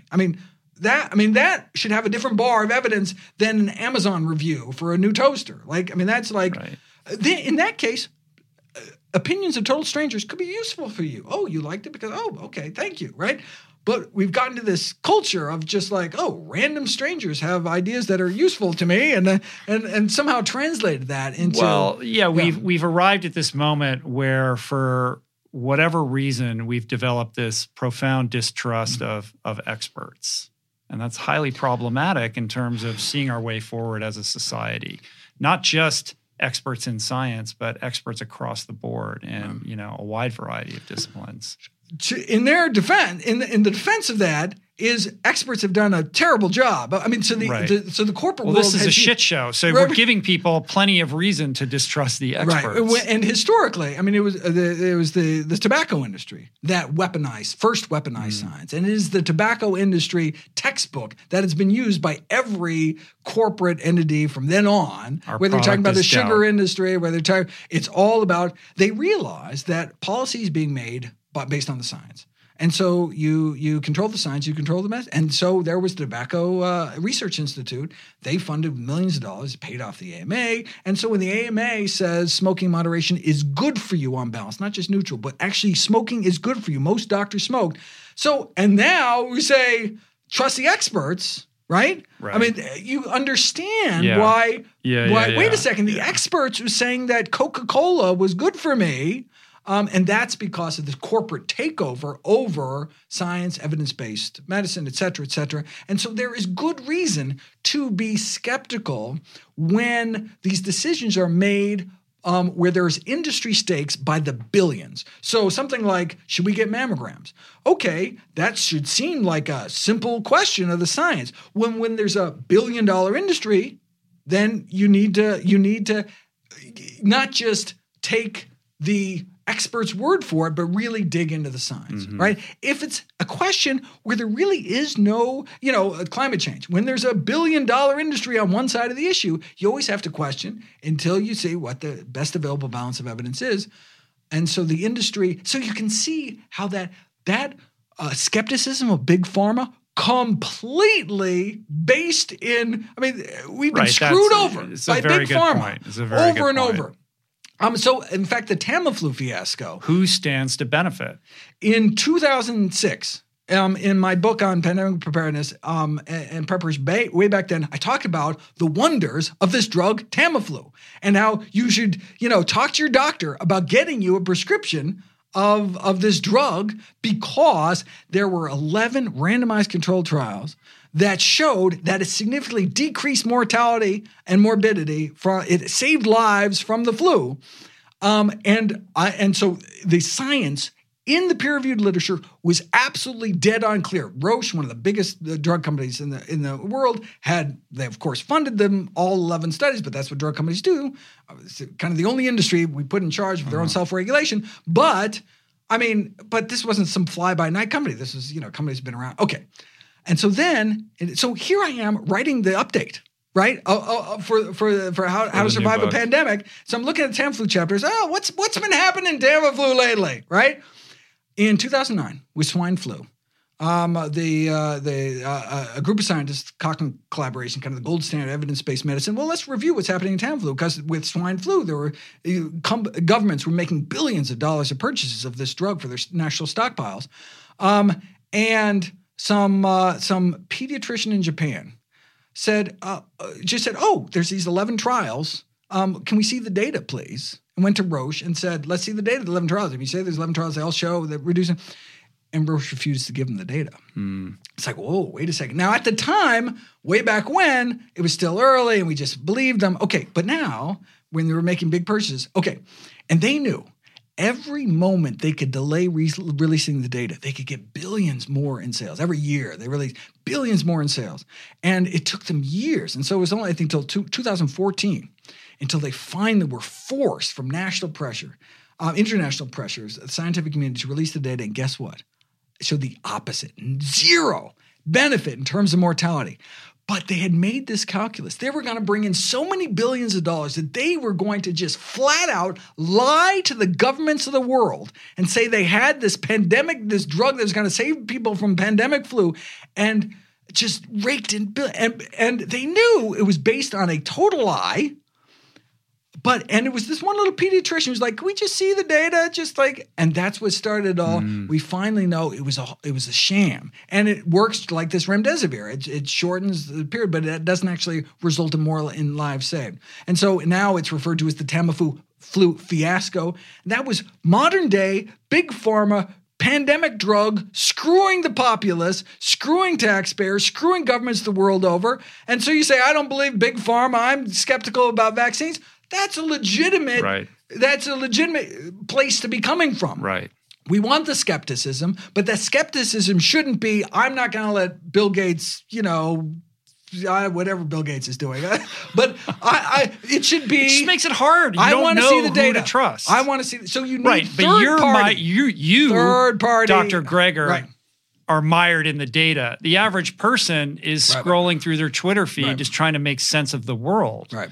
You mentioned Osterholm. Yeah. Like, who are the people that we can, safely pay attention to and feel confident that we're getting the right message? Who are those people in science? And who are those people in the media who are delivering this information? Like, who is the measured person where we can turn on the television and not have to be, cocking our head every time they say something, and just have some level of confidence that we're getting the truth?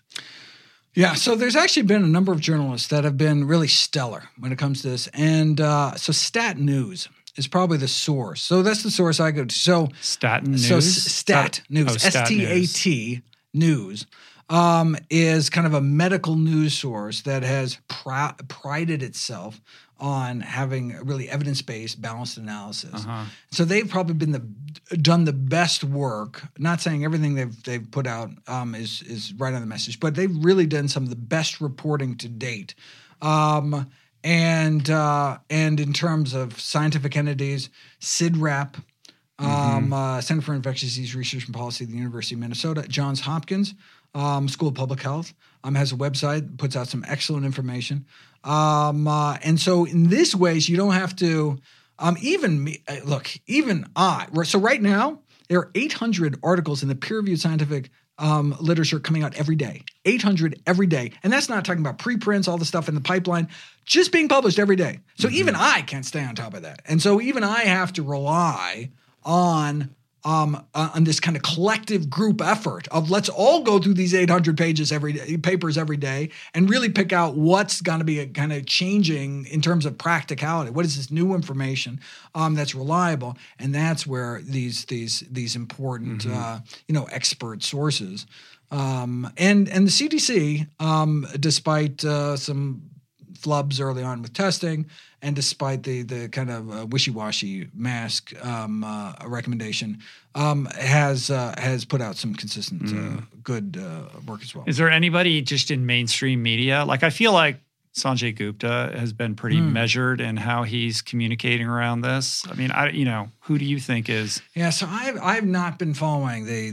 mainstream. Who's in the mainstream? I'm in the scientific world, right? In the journals and in the scientists. And so, unfortunately now.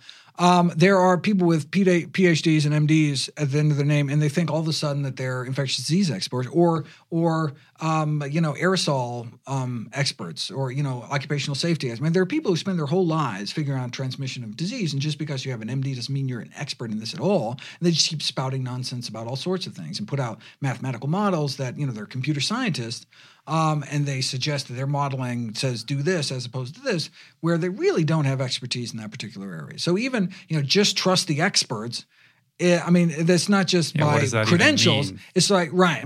But it's people, but there are career, scientists that this is what they've done their entire lives, like Osterholm, and they've been through it all, right? And they've, there are a few that have this past record of not taking the easy road, of not just going along with everyone. So, for example, Osterholm is famous for coming out and questioning the efficacy of flu vaccines. And so until 2011, they did this very influential landmark paper in The Lancet saying that, we tout the flu vaccine, but it's actually based on kind of crappy testing, such that if you actually use better testing, it really only works, 30 to 50% of the time in terms of decreasing risk, 30 to 50%. Now, still in favor of flu vaccines, he gets it every year, but, we need better flu vaccines. We need to communicate to the public what the truth is, and we need to do better. And if we just keep convincing ourselves we're actually doing better than we are, that was incredibly controversial at the time, and now it's just understood, and it's kind of part of the thing.